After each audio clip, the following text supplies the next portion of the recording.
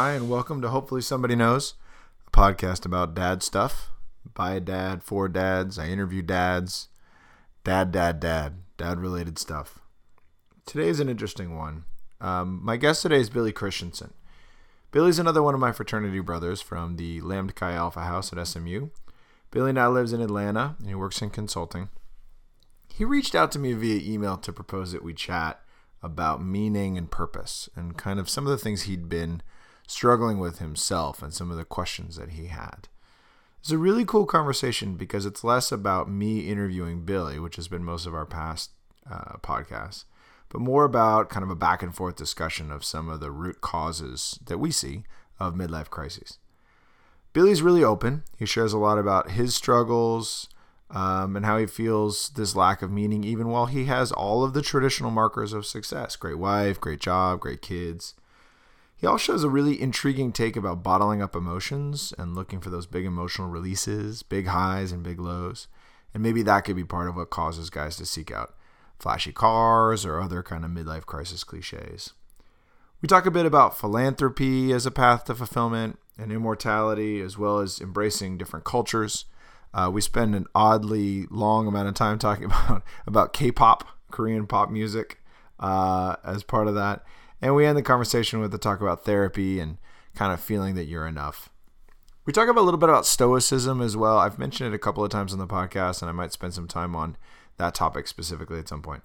If you're unfamiliar with stoicism, it's an ancient philosophy, for lack of a better word, that's started to gain new prominence in the last 10, 15 years.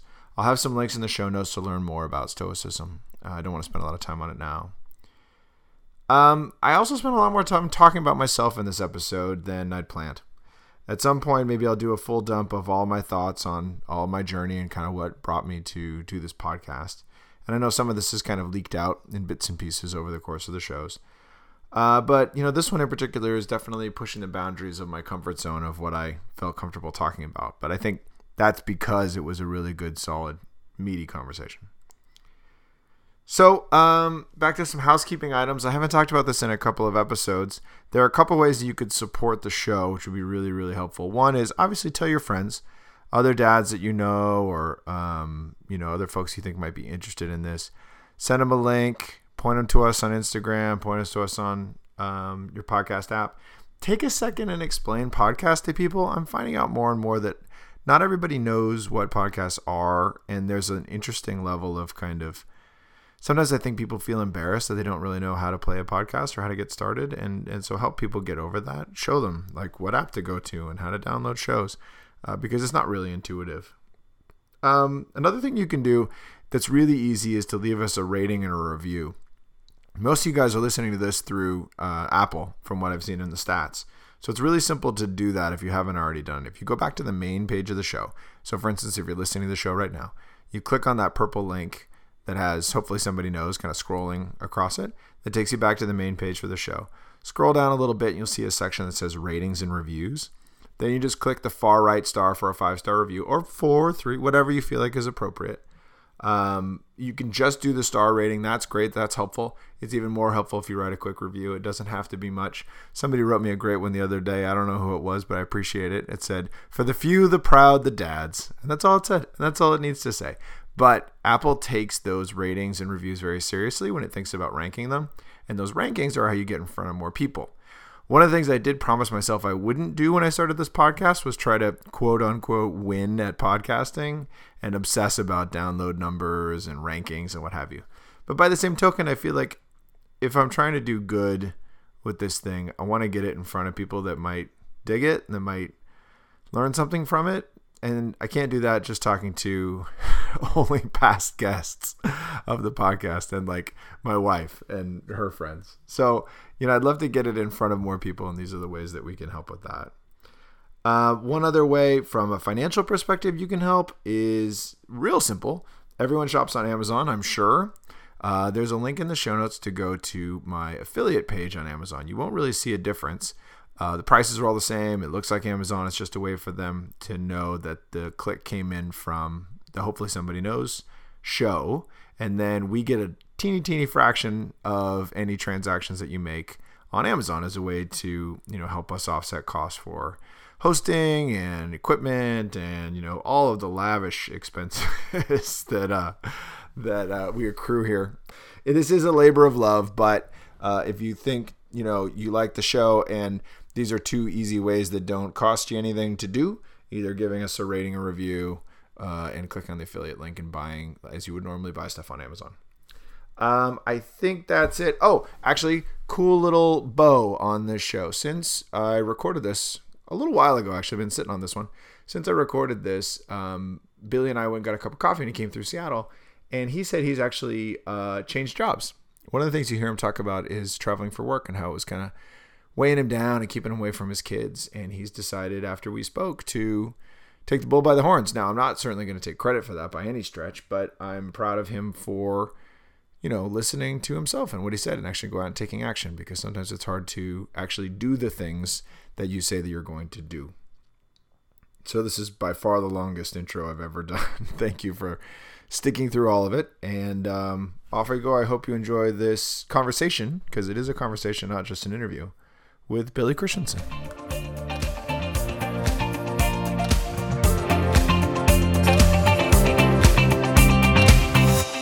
I am joined today by Billy Christensen. Billy and I go way back to the Lambda Chi house. This is the second frat bro I've had on the podcast, so I'm excited to talk to Billy. Billy reached out to me a while back when we started this and had some really interesting questions about some of the stuff that he was thinking about as it relates to meaning in life. And I don't want to spoil too much of it because I think there's a really good meaty conversation here. But let's go ahead and dive into it. Billy, welcome. Thank you. Good to be here. Thanks, buddy. Why don't you give a couple minutes on who you are and your backstory, your family. Tell us about you guys. All right. So, well, I guess in the years since living at 6015 Airline. Well done. I couldn't have got that on a dare. Shout out to the men of 6015 Airline. That's now a parking garage, I believe. That's now a parking garage. In the years since, I spent, you know, the bulk of my, I guess you could say, my career-wise in retail. So I'd worked for Harold's back in the day, and then that parlayed that into a corporate retail career through, you know, working for places like JCPenney and Target. But I made a transition a few years back to consulting. So I've actually been in management consulting now for the last 3 years, and taking the skill set and experiences in a different direction. You know, got married, have two kids, an 8-year-old and a 3-year-old. My 3-year-old, it's her world. We're all just lucky to draw breath in it. So love you, sweetheart. Yes, exactly. But no, we live in the Atlanta, Georgia area. Moved down here a couple of years back because in consulting we travel constantly, so we can live anywhere. We got an airport, so we looked at places to relocate. We were living up in Minnesota, which is, you know, especially interesting considering I am originally from the islands. Yeah. So and by that you mean Hawaii, obviously. Let's just make sure everybody's on the same page. So, yep. Oh yeah. Why Atlanta versus Minnesota? Like, why'd you end up in Atlanta? So when we lived in Minnesota, and we actually really loved it. Minneapolis, for anybody who hasn't spent time there, is a pretty kick-ass place. It is. I got a buddy there. It's a good time. Oh yeah, you just have to be able to put up with winter, and it can be brutal, and it was. And we wanted to relocate and be warmer. We knew we wanted to be back down south, and we were looking at different places. So we originally thought, you know, let's go back to Dallas. But as we looked at that, my wife was like, no, we've been there, done that. Let's do something different. And so then we pretty quickly said, okay, we'll just look at the Southeast. So we just looked around it. You know, we were looking at Atlanta, Charlotte, Nashville, really. And just looking at all of the factors in terms of cost of living, schools, you know, all that. Atlanta was the best combination of all of that. Plus my in-laws live down in Florida. So it gives us proximity to them, which is great. It's a drivable, they live a drivable distance. They're retired. So it's really good that we get to see them fairly often. My kids adore my in-laws, which is wonderful. So we get to spend a lot of time with them. It's always heartbreaking when that time comes to an end, because of how attached they are. But it's just great that we even get to have that time to begin with. And so management consulting now, do you guys specialize in anything? You want to plug your company? Sure. So I work for the firm Alex Partners. Shout out to brother Chad Schwartz, who is also with the firm. Nice. Who I actually saw a was good the pic one. of you guys the other day on Instagram a while Well, back. he's the one who got me into the firm, actually. Oh yeah. So yeah.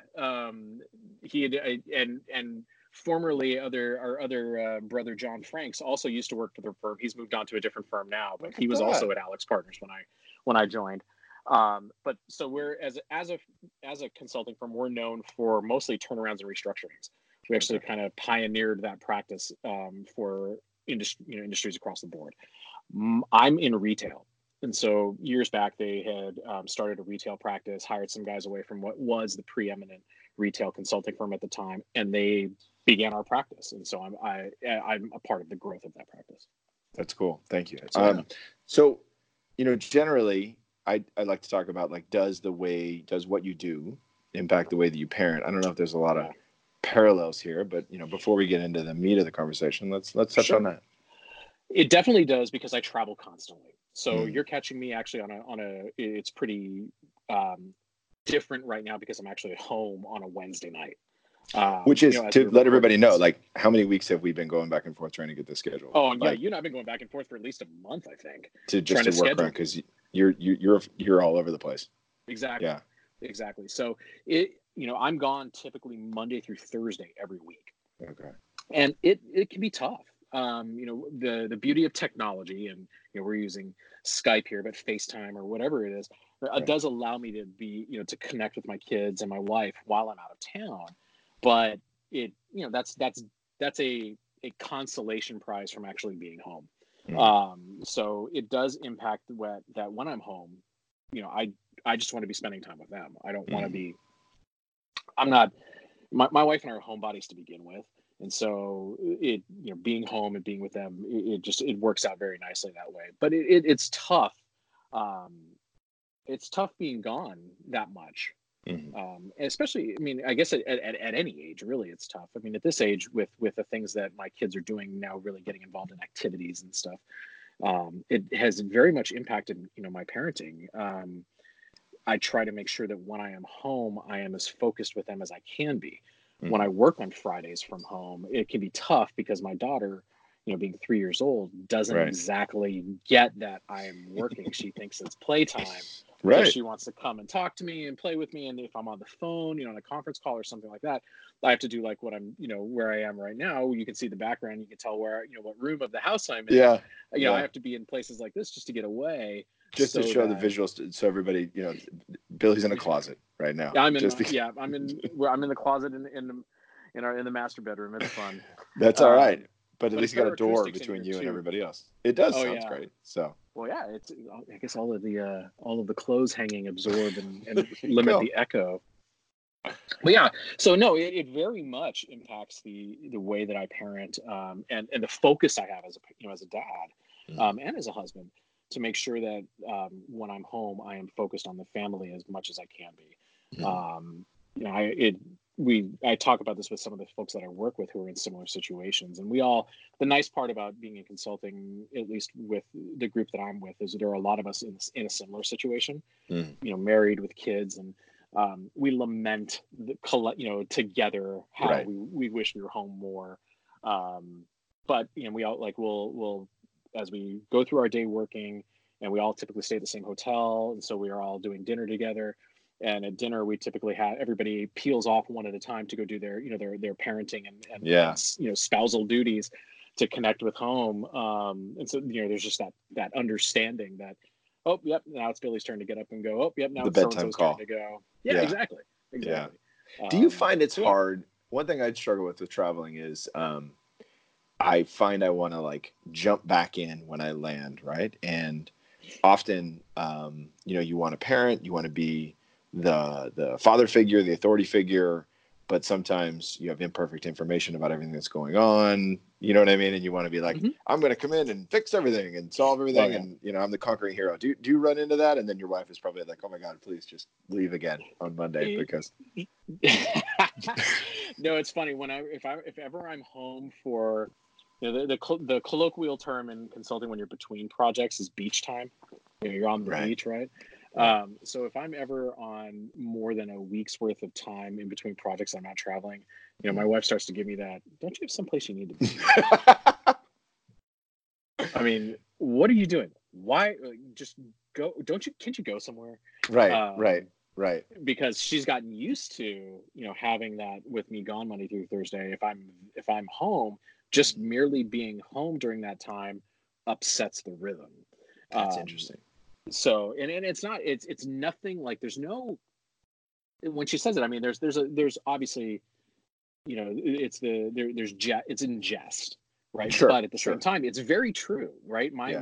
My presence, and my, the example of my daughter, not understanding if I'm working from home, it means I'm working, is a great example of when I'm not there, that's not something that has to be dealt with. And so, the disappointment and the why can't I, why can't daddy play kind of, that kind of stuff.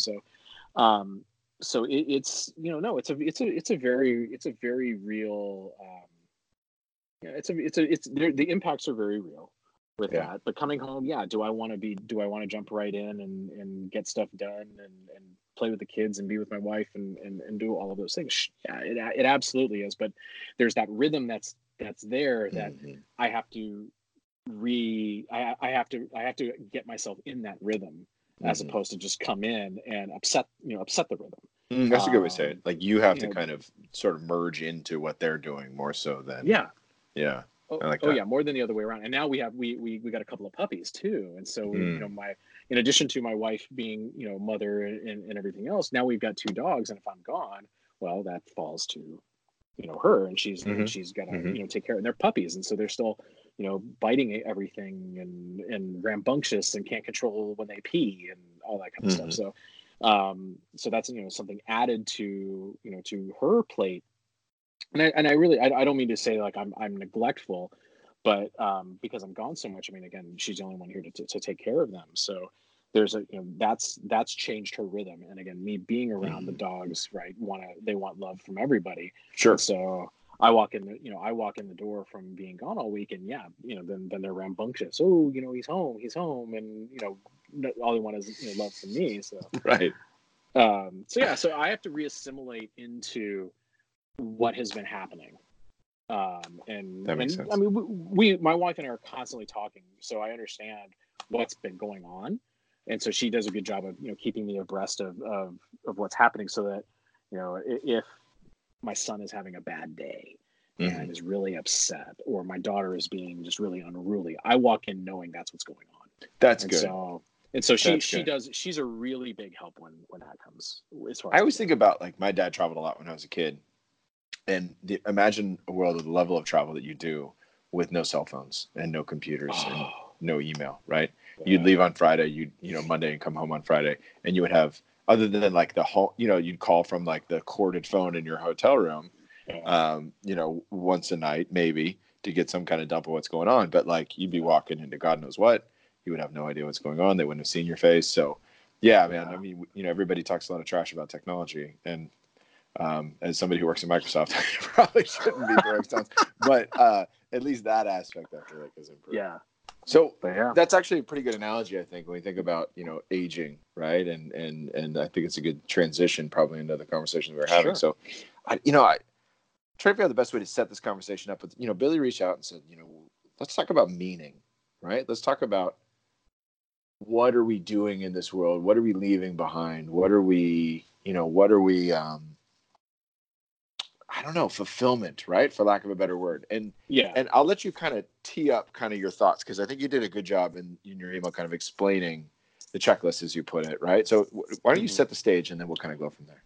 Sure. So where it began was, just being a guy in my 40s, looking at doing, I guess, or taking stock of my life and looking at, looking at what I have. Wonderful wife, wonderful children, so great family life, house, cars, wonderful career, all of the hallmarks, or at least the boxes that you want to check to say, okay, I want this by this time in my life, or this by this time in my life. And as we, especially, coming right out of college, we we like to play the if, right? In our minds, we play the if then game, right? Or Yeah. then if kind of thing, right? When I have this, I will be happy or something. Yeah. So I look at that and doing the math, like, well, all of those things are there. Yeah. But there's still something not there. And Yeah. there's a lack of, you'd think that having all of these things and accomplishing all of these things, which is really what they are accomplishments. Why do I not feel a sense of fulfillment? What am I doing that, or what am I not doing that makes me feel like I'm either missing something or neglecting something or what? And it's a personal thing. It's not a looking at it saying I've got, a crappy family and I've got a horrible job. It's nothing like that. It's really a deeply personal, you can call it spiritual if you want, thing about why is it with all of these things that I had always thought were the markers for what made a quality, fulfilling, happy life. Mm-hmm. Why is it that when I have all of those things, there's still something not there? Mm-hmm. And it's, as I was saying to you, I said, this is the kind of stuff that the more I think about it, and I've talked about it with a couple of people, is this is like the midlife crisis fodder. This is the stuff that in my mind is where, okay, so I get the, and I hear, especially working with a lot of folks that are in their late 20s, like I do, who are at that stage of life where, a lot of them are, they're just beginning to start thinking about getting married and settling down and creating the life that I have now. Where they're going out a lot. Sure. They're partying, they're doing that, and they don't understand that when, if a good example would be on certain projects that I've been on where the teams are very large. Okay. It can be very social. And there's always a faction of those groups and it's usually the younger folks that will be a little bit more social. They'll go out a little bit more, they'll roll in the next morning looking a little worse for wear and lamenting about how they can't, at 28, they can't do what they did when they were, 22.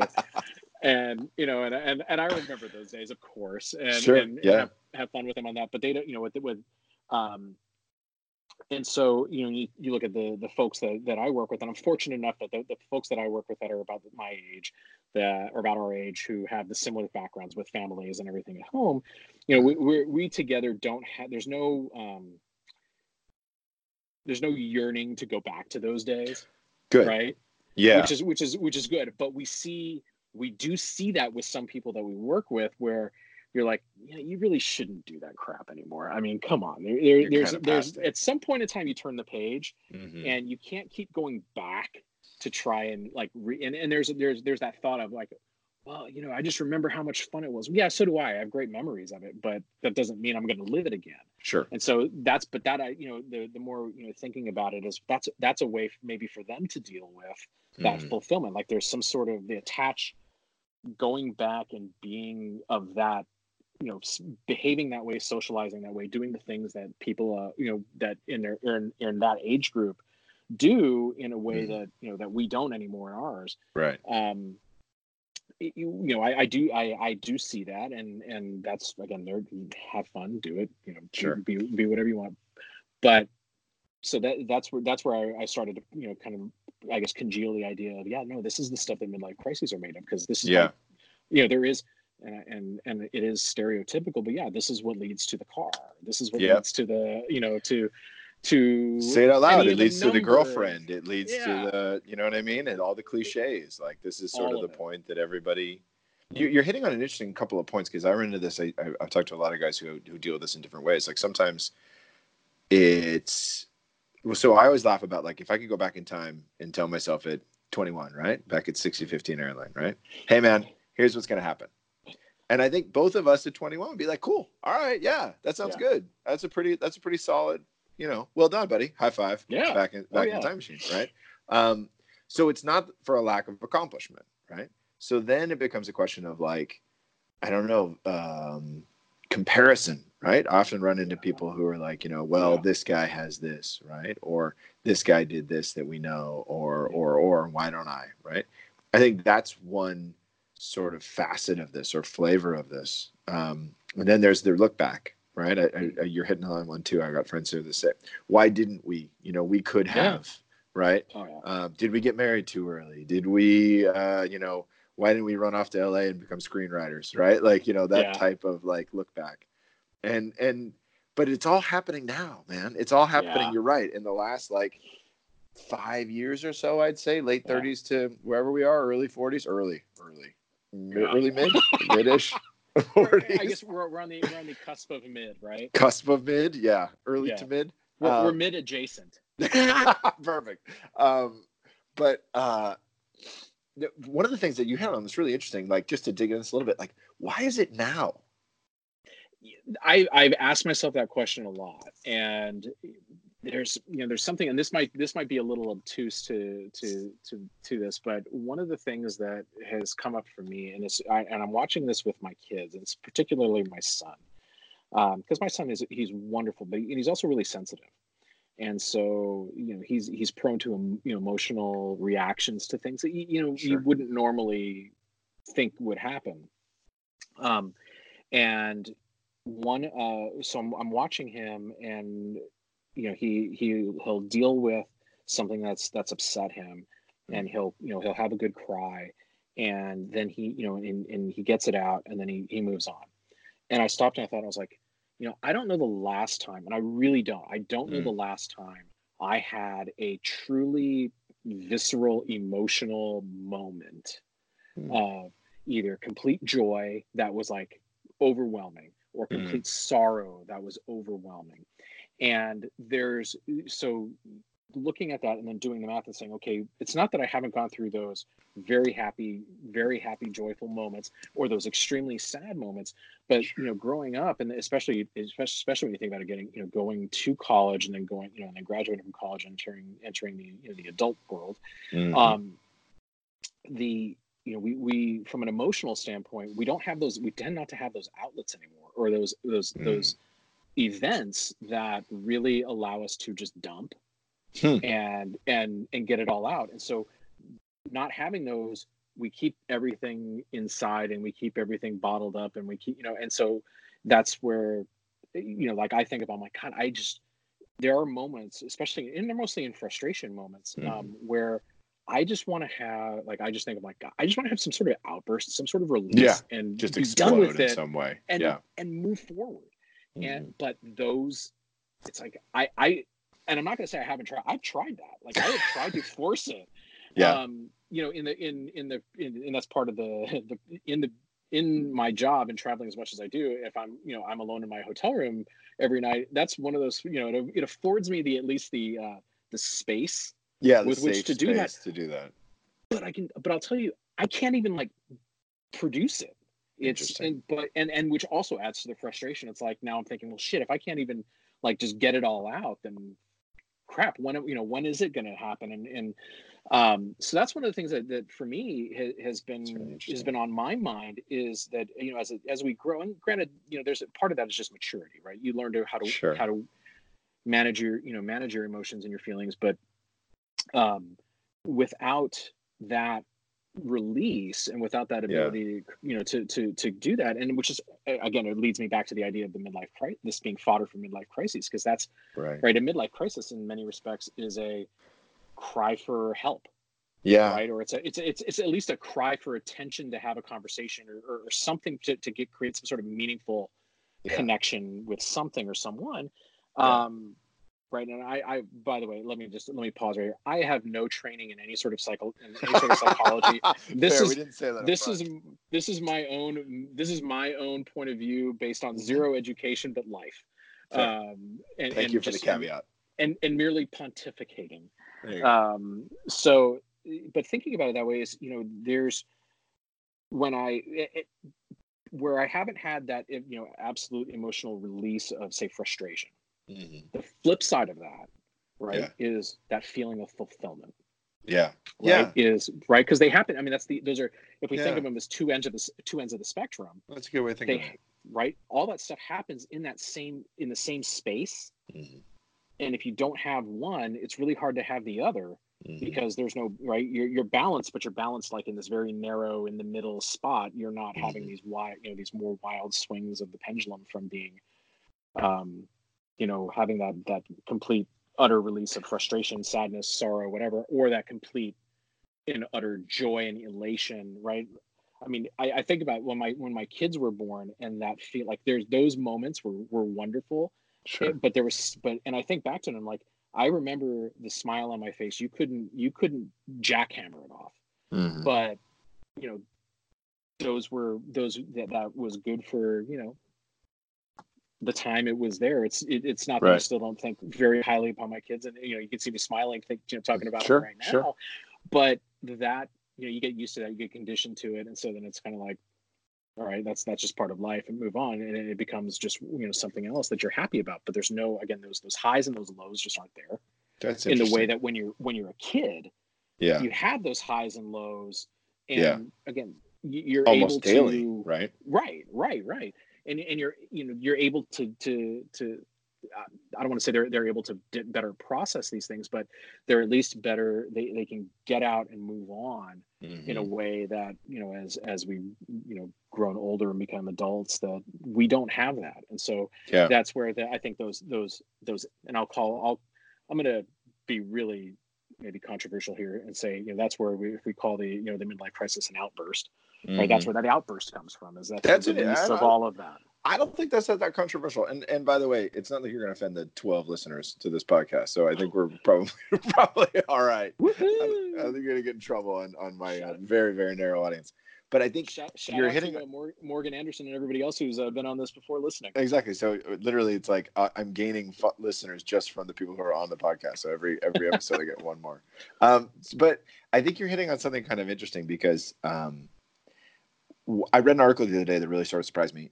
They were this article was aligning the increase in extreme physical activity challenge stuff. Think of like a Spartan race or marathon or what have you, with midlife crisis ages, because people are seeking that as an outlet, potentially both for I wouldn't say sadness, but an emotional release in some way, maybe, right? Just beating the shit out of yourself and then having a beer at the end and like, look what I got accomplished.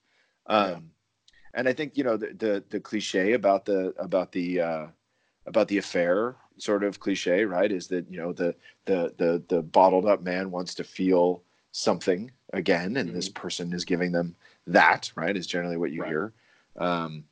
The shiny car thing we were joking about, I fell prey to that one, right? And but it does, it's a little kick in the butt that is a nice thing to have. So then it's interesting. I think you're hitting an interesting point, like you don't get that as a kid, and you have an interesting perspective because seeing your son, right, and having him be sensitive, and my older daughter is very sensitive as well. She has sort of similar swings, and so you see that as like, those were big and those were important, and I don't have that anymore.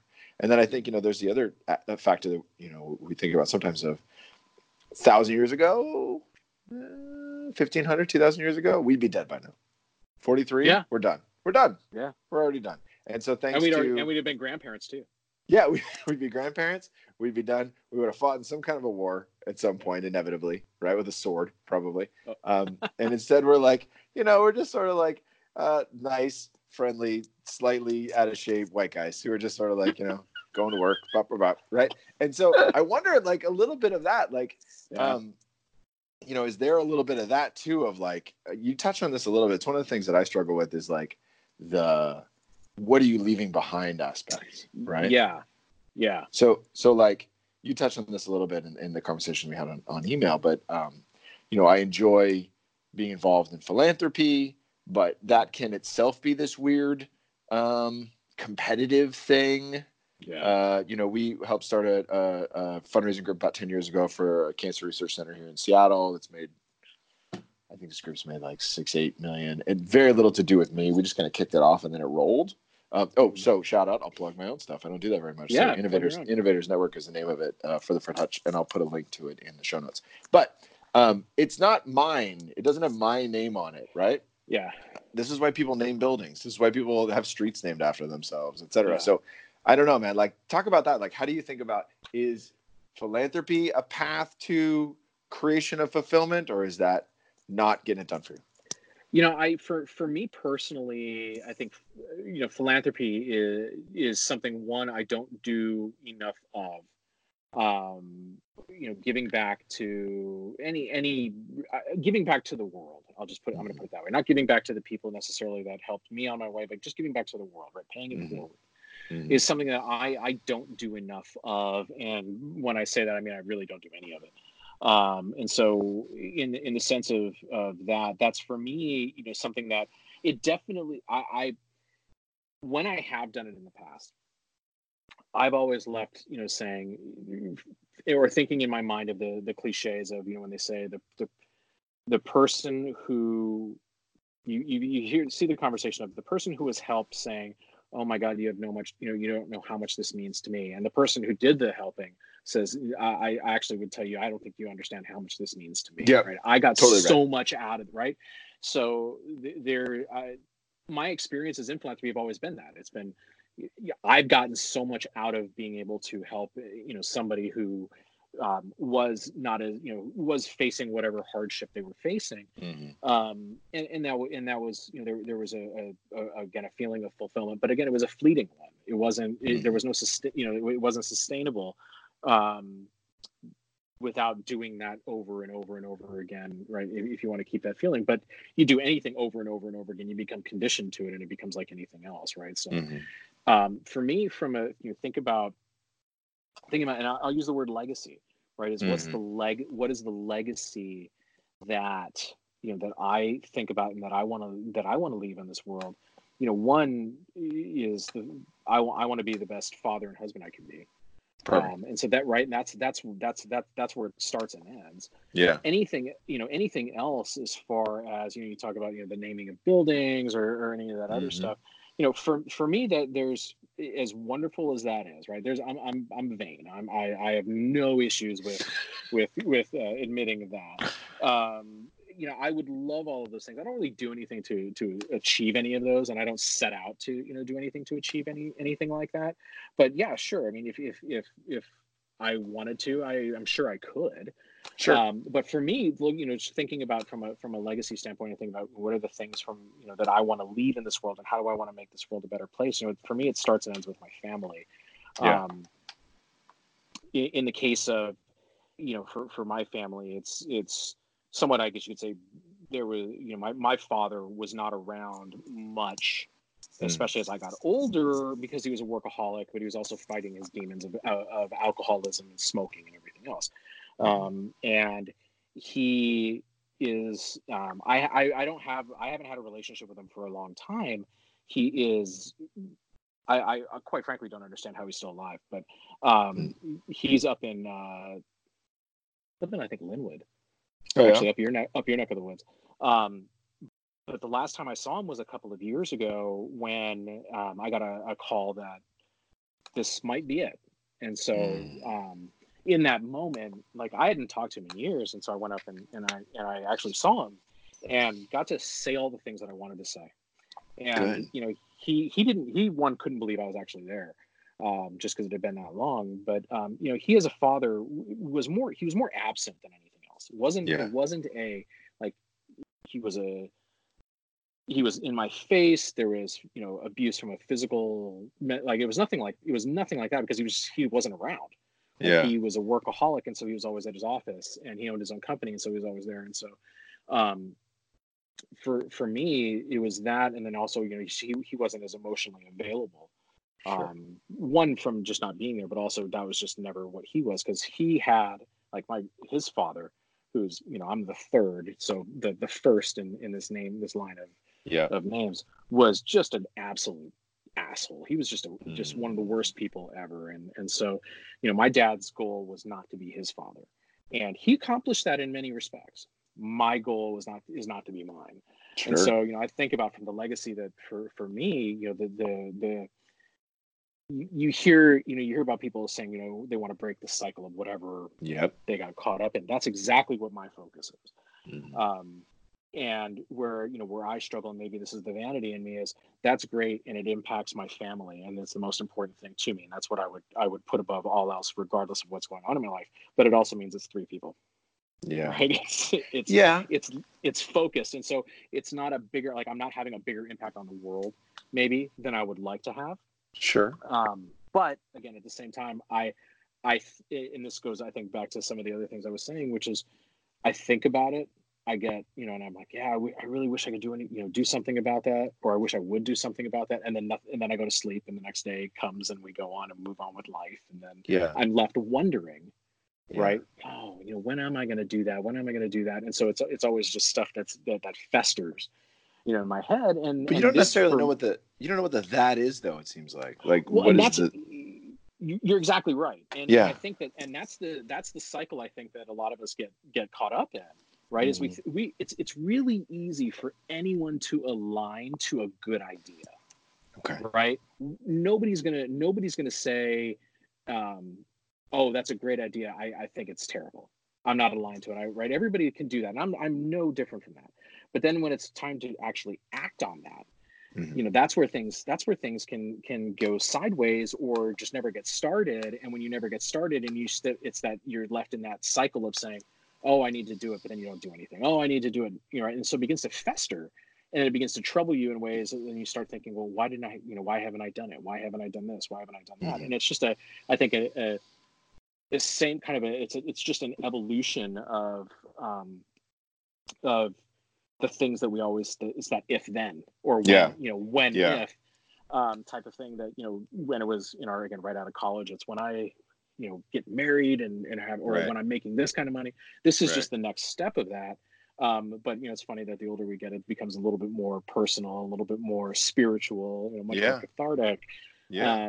So for me, and this is stuff that I've been thinking about for a while, and when you started doing this podcast and started listening, I'm like, you know what, it's time to actually do something. It's time to get out of my own head, which I think a lot of us guys do, is we stay in our heads with this stuff. 100%. And so this was for me, so thank you very much for putting this together, because for me, this is that beginning, on a personal note, this is that beginning of me getting out of that, getting it out of my head and getting it out there to actually do stuff with. So let me give you, you bet, dude. Like, and I'm getting uncomfortable with all the praise, so we got to change subjects. That's usually what I do. Okay. So, for what it's worth, I haven't talked. I've touched on it a little bit on the podcast. So I've been going to therapy for about 7 years, and it's been hugely helpful for me because you got this person. Yes, you're paying them, but you got this person who, by definition, you sort of respect, and you understand, that they have training and they know what they're talking about. Who have taught, that through some of the things I've learned about meditation and mindfulness, some of the things I've learned about like stoicism, and some other things that have sort of become in religion to some degree. Like, I'm not super religious. Like, we go to church on Sundays, but I'm not, I kind of, I look for the lessons more so than the, back in 326 BC, the Israelites did I don't care, that's not the point. But, one of the things that has been really helpful for me is, gratitude practice. So not to get all hippy dippy, but like, there's a thing that I read about that apparently my CEO does, Satya does, and I've read about it, sort of like a little thin slice of mindfulness. And I don't think I've talked about it on the podcast, but maybe somebody can take something from this. And it's a quick thing. Every morning when you wake up, when you open your eyes, think about one thing you're grateful for. Just one thing. And it's your kids, or you're a specific kid, or the fact that your knees never had to get surgery, or that, you know what I mean, that your body still works right, or you didn't have to get up to pee in the middle of the night, or, whatever, it doesn't matter. Like, one thing to go like, this is okay. You know what I mean? Like, there's a lot that I'm grateful for. And then you get up, you sit up, you put your feet on the floor, take a deep breath, and just think about, all right, how am I going to show up today? Right? Like, what's today going to look like? Like, just, I would say, like, kind of calm, focused, right? Like, that's kind of the vibe that I want. And so that to me has been helpful. But gratitude practice in general, you can do it a million ways. You can do a gratitude journal, write down one thing a day. You can write down a ton of stuff. There's a million ways to do this, and I'm not going to like preach about it. But I think where I'm going with this is the fundamental like short circuit, I think, that helped me get through kind of the same stuff you're going through is like, you are enough as you are today. Do you know what I mean? Like, it's okay to stop and say, like, I have 3 people, in your case, 3 people, in my case too, who love me more than anything in the world. and I'm a great dad, and I'm a dad that I didn't have, right? Mhm. And I'm doing this right, and I'm doing good work. You know what I mean? Like your work is Mhm. contributing to the world. You're helping companies turn themselves around. That's awesome. Yep. And like that's enough. You know what I mean? And once Yep. you sort of stop creating this expectation of like, you know, I'm not going to run for president. I'm not going to be a billionaire. You know, there's a bunch of shit that's not going to happen. It's just not. Mhm. It's not. But this is enough as I am today, as this is today. And then, Yeah. you know, if you can sort of remove that, I went through a period of like a lot of comparison, like, well, you know, this guy's doing this or this girl's doing this and I'm doing this. And it was not healthy at all. I think SMU probably wasn't healthy for that as well, but that's a different can of worms. Preach. Yeah, exactly, man. I Preach. think we had these conversations back in the day, man. Like, you Oh, know, going to a school where everybody's getting, you know, a new SUV every semester and I'm working at the bookstore. Like that's not good for the wiring. Shout But out anyway, Pony Nation. yeah, go ponies. So I don't know, man. Like, so that's just my rant is like, you know, like stop and take a look and go like, you know, maybe if you could figure out how to kind of reset your expectations and go, Yeah.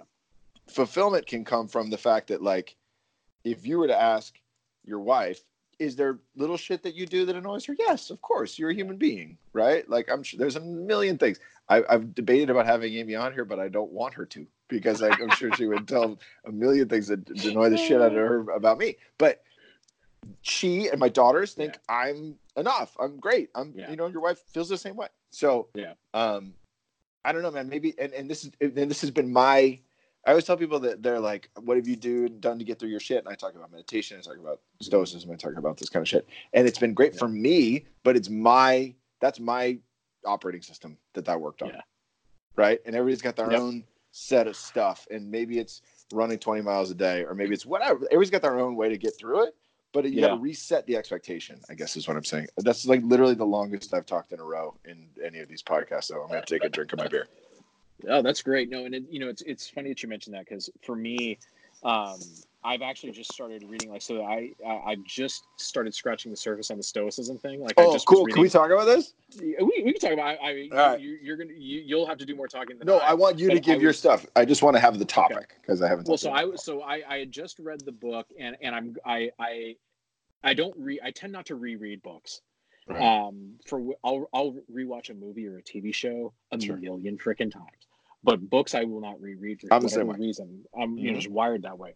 But I started with the was it the problem is the way? The obstacle is the way. I think it was obstacle is the way. Yeah. And I couldn't. I was just absorbing it. I was just like, this is so much of what I needed to read and needed to hear and needed to learn at this point in my life. Right. That's awesome. It spoke to me in a very, very like it cut to the core for me. Mm-hmm. And so from there, like I started reading a little bit of Marcus Aurelius. Did you? Good for you. Yeah. It's I gotta be honest. I haven't gotten into that. That seems intense. I wouldn't call it intense so much as I would just call it as because it took me a while to actually kind of follow it, just because it seemed like it's more of a brain dump than anything else. Because it was his diaries, basically. He's just writing. Basically what it was. Yeah, basically what it was. So, but I've got that, and I've started reading a little bit of that, and so that's great. And for me, you know, one of the things that as I was talking about earlier with the struggles for fulfillment, struggles for all that I have in my mind, one of the things that I've come to peace with, and you talk about the idea of of I am enough as I as I am in this way today, is one of the things about me is there's this constant desire to connect with the world at large, and I want to try on the different opportunities life has to throw at you. And so from that standpoint, and the way I would describe that, really it's much more, it's for my cultural standpoint. So my wife is Korean, but my wife was adopted and raised outside, was raised in the Midwest. And I'm as white as you can get. I dress preppy and waspy as you can get. You're an Aryan poster child, my friend. Oh, seriously. I mean, I most days look like I should have stepped off an Ivy League campus and heading to the country club. right? And I'm very cognizant of the fact that that's the image that I present. Sure. But at the same time, I am, with my background growing up in Honolulu, Hawaii, I was the white guy surrounded by everything that wasn't white, with the exception of what you saw in the media. Mm-hmm. And so for me, growing up, I danced hula. Growing up, there was this attraction to non-white women because that's what I was surrounded by, and that was the ideal of beauty. And so, for me, what I've understood through life, and especially in my career, I've been able to explore this a lot, working globally and working with a lot of cultures, around the world, is that I've been able to expose myself to all of these different things. And so I think back to my days, in college. We'll go back to that one more time. And being on, the campus of SMU, which is a bastion of conservative, white, privilege. You think about it. I mean, it's the Fox News prep school. I've never heard that. And I don't mean that.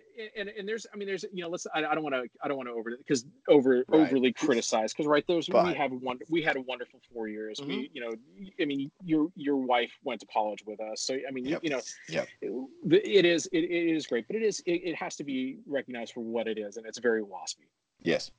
And I tried that life on for the time that I was there. And while at certain times I was like, oh, okay, yeah, this isn't so bad. At other times I was like repulsed at the fact that I was I was aligning myself with people or organizations or things where the belief system was really not what I was about, growing up in a much more liberal environment in Hawaii. But it was a phase in which I tried it on. And so for me, one of the things that I've discovered through life, be it the SMU example, be it working overseas, like one of the places that I've done business with or business in is the country of Bangladesh.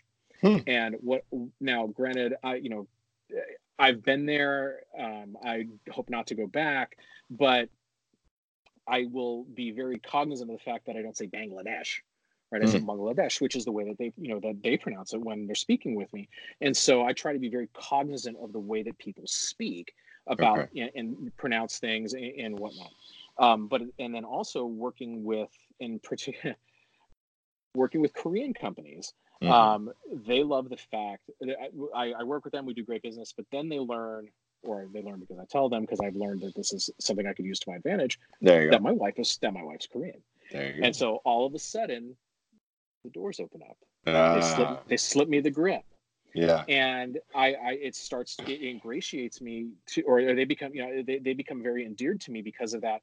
And it enters a new phase of, the business relationship in such a way that, like I said, I'm invited into conversations and things. And what I learned really quickly was, okay, it's one thing for the door to open up for you. It's another thing to go through that door and to actually leverage it.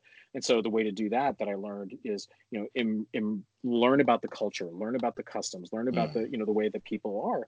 So for me, that's something that I enjoy immensely, is working with various backgrounds and various, be it cultures and everything else, where I can put myself, in there and try it on and see, wow, there are things about this that I really like that I could adopt in my own life that maybe I didn't have before, or there are things that, this is really something that doesn't work for me, but if it's something I need to be cognizant of either for business purposes or whatever else, I can compartmentalize it, like cherry picking the bits that exactly. Yeah, exactly. But you can't, unless you immerse yourself in it, you can't find out what works for you and what doesn't. So that's one of the things that I've learned from me, at least in my life from being enough, is that's part of who I am, and part of, with my kids being, one of the goals I have for myself, and I've got to become a little more serious about this or let it go, is with my children being half Korean, I want them to have an appreciation for that part of their heritage. Now, my wife, she doesn't speak Korean. She doesn't, she doesn't, she knows she's Korean, but doesn't necessarily associate too much with that part of her being. Whereas I'm like the opposite. I'm like, no, I want let's make it more Korean. Like, I do listen to K-pop. I can throw down some serious Korean karaoke. I can do that. My noraebang game is strong. Can I tell you a BTS story real quick? This please. is a sidebar. So I took some clients to the American Music Awards a year or so ago, whatever their first like big BTS performance thing, 2 years ago, whatever. And we had no idea what we were in for. No concept. The fans were completely insane, like above peak New Kids on the Block level as far as just high pitched squeals. And then they came out and they performed, and I was like, those boys are good. Like, this shit's good. Super talented. Like the dancing was insane. And so I came home and I was telling the kids, and we all watched the actual AMA show. And I told the kids how good the BTS is. And now my younger daughter, Sadie, whenever BTS is referenced in any context, anywhere, she's like, Daddy, it's your favorite band. It's your favorite band, Daddy, BTS. I'm like, baby girl, I respect them. I don't know that I'd put them as my favorite band, but yes. Yeah, you know what, I will say this, and you know, we go back to college days or immediately post college days when boy bands became, you know, when NSYNC, Backstreet Boys, and all them were at their peak. And you know, come on, as guys, we all heard the song. We might have made fun of them. We're like, God, this is so lame and stuff. And then you know, nobody's around and the song comes on, and we're all singing "Tearing Up My Heart" or "I Want It That Way" or something like that. So if you hear it today, right, we all know all the words. We all will sing along heartily. We were laughing the other day about how the night that I kind of reconnected with Amy, with my wife, we were going to a party, and we were driving my car, and it was Fowler and me, and probably, I think, Morgan and Savage in the back.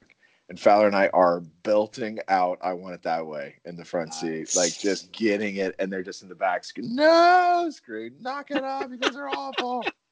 No, dude, you're right. You're 100% right. Sorry, total sidebar, but yes. So yeah, K-pop. No, but so yeah, but no. So it's what's funny is you think about like BTS or I'll throw out my alliance to the YG family and the Big Bang, because Big Bang. Dude, that's deep cut. I don't know what any of those things mean. Dude, I will. Do I need to look this up? Big Bangs. They're kind of they're not quite the OGs, but they're OGs. Yeah, I'm literally putting this in the show notes. I'm gonna link this on Spotify.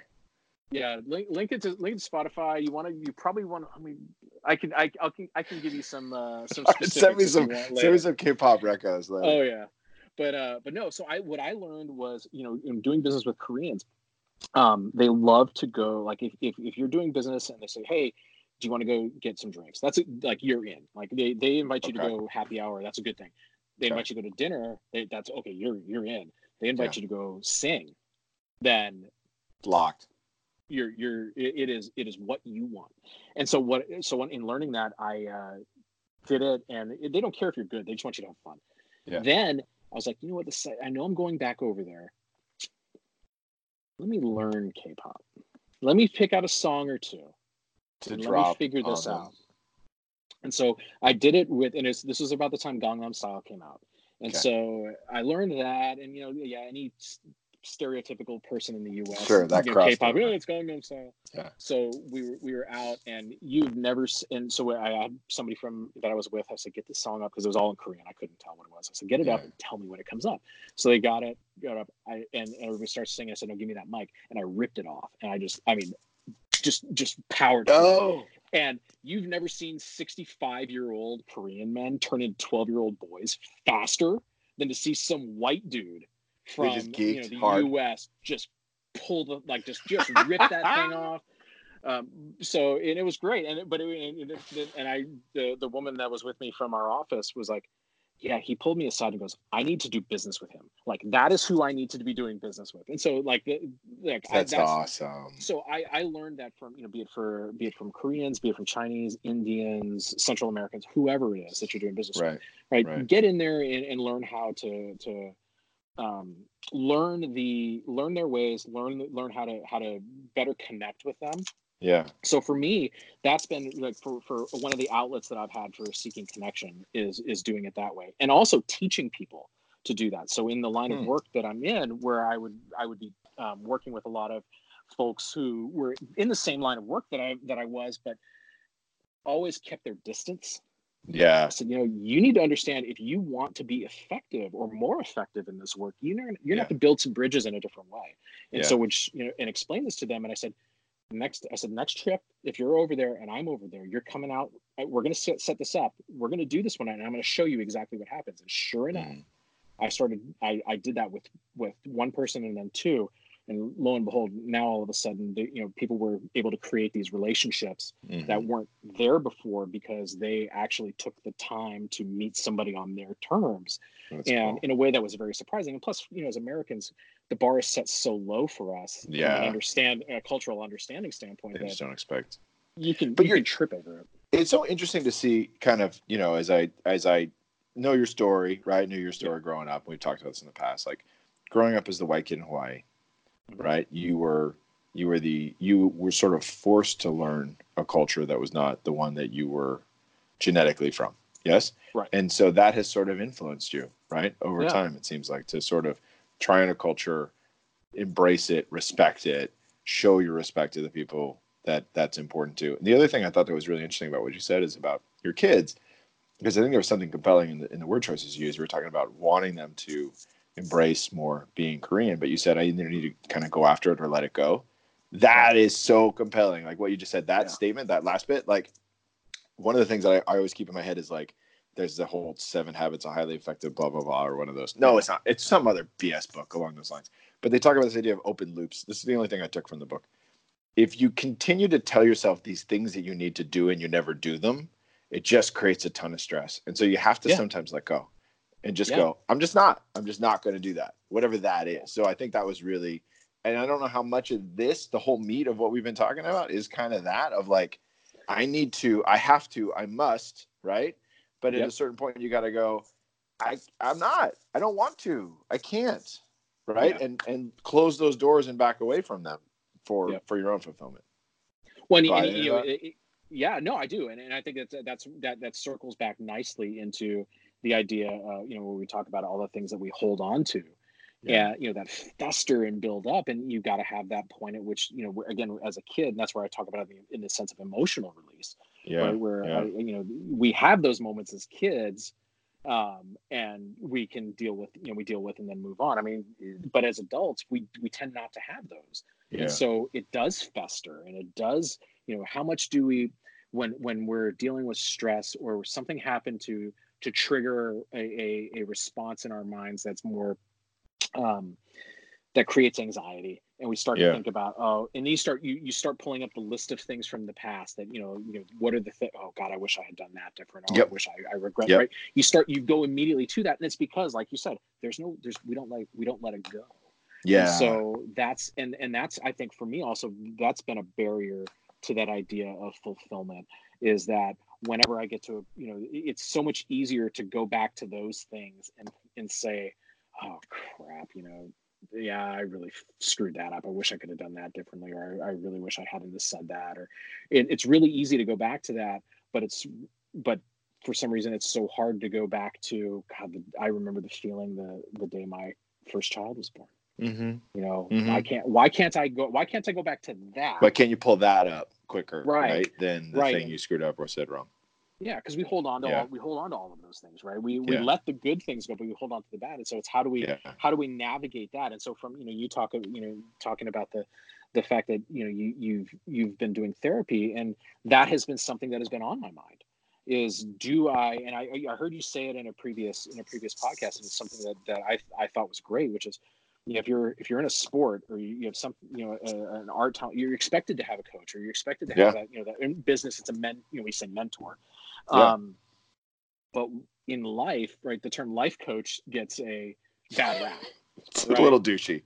Right. But the idea of having that person, that sounding board, that that guidance, to deal with those things, that's something that, for me, has been on my mind. I haven't pulled the trigger on it, but it is something that, again, I am 100% for it, and I've thought about it for my own life, just to try to get rid of some of this shit, and get strategies for how to deal with it going forward. Right. Not anything more than that. I mean, I love, I don't know if you've covered this on any of your other podcasts, but I go back to that Brene Brown TED Talk about, vulnerability and the power of vulnerability, and how, I mean, nobody watches that and doesn't stop and go, oh my God, yes. I needed, that's absolutely it. But, and she, in one of those things I remember talked about, at one point saying, I was seeing my therapist, and I was like, I don't want to unpackage any of this, right? But I just need strategies for how to deal with it. And I remember thinking, I had never thought of it in terms of strategies for how to deal with life, how to Yes. deal with my own head, Yeah. and Yeah. thought that was a really great framework Yeah. for thinking about what working with a therapist would do for me. And that's something that as this is my starting point. And so thank you That's for everyone awesome, for dude. listening to my catharsis.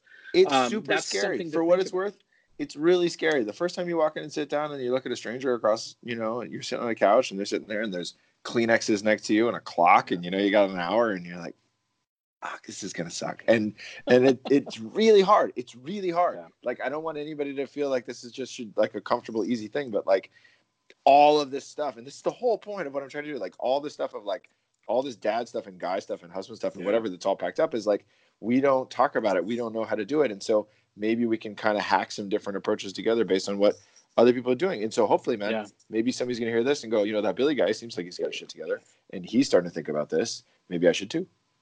You know what? And I hope for that. I mean, if something, while I didn't set out for this to be something that served as an example for others, if it opens up the possibilities for somebody else, that you can't, I mean, there you go. Awesome. That's absolutely wonderful. And so I think that's a good place to wrap up then, man. I think what we hit is like, everybody goes through this. Guys in their 40s are dealing with this. There's a ton of questioning of why I'm here, what I'm doing, what I'm up to. Why is this important, right? That's what, results in all the badness that can come of it if not properly guided. And just know that, like, we're all there. Everybody's in that same mess and nobody's got their shit completely together. So thanks, man. This was awesome. For everyone who looks at everybody else and says, oh, that person's really got it together. No, they don't. They 100% don't. Nobody knows what they're doing. And that's why I named it the podcast name. Nobody knows. Nobody has any idea. None of us do. None of us know. No. All right, Billy, thank you, man. Yes. I really appreciate it. Thank you for doing this. I mean, this is wonderful. This is, I hope that anybody else who is listening to this begins to deal with these, with the things that are going on in their lives too. Right. This is an outlet that I think is I know I've gotten a ton from it. So thank you for indulging me, but I really do hope that this is the beginning of a whole lot more of this to come. I hope this is the beginning of a tidal wave or a tsunami of sorts, if you will. I'm going to end it now because you're going to get uncomfortable with price. So thanks. Thanks, buddy. All right. Thanks a lot, Billy.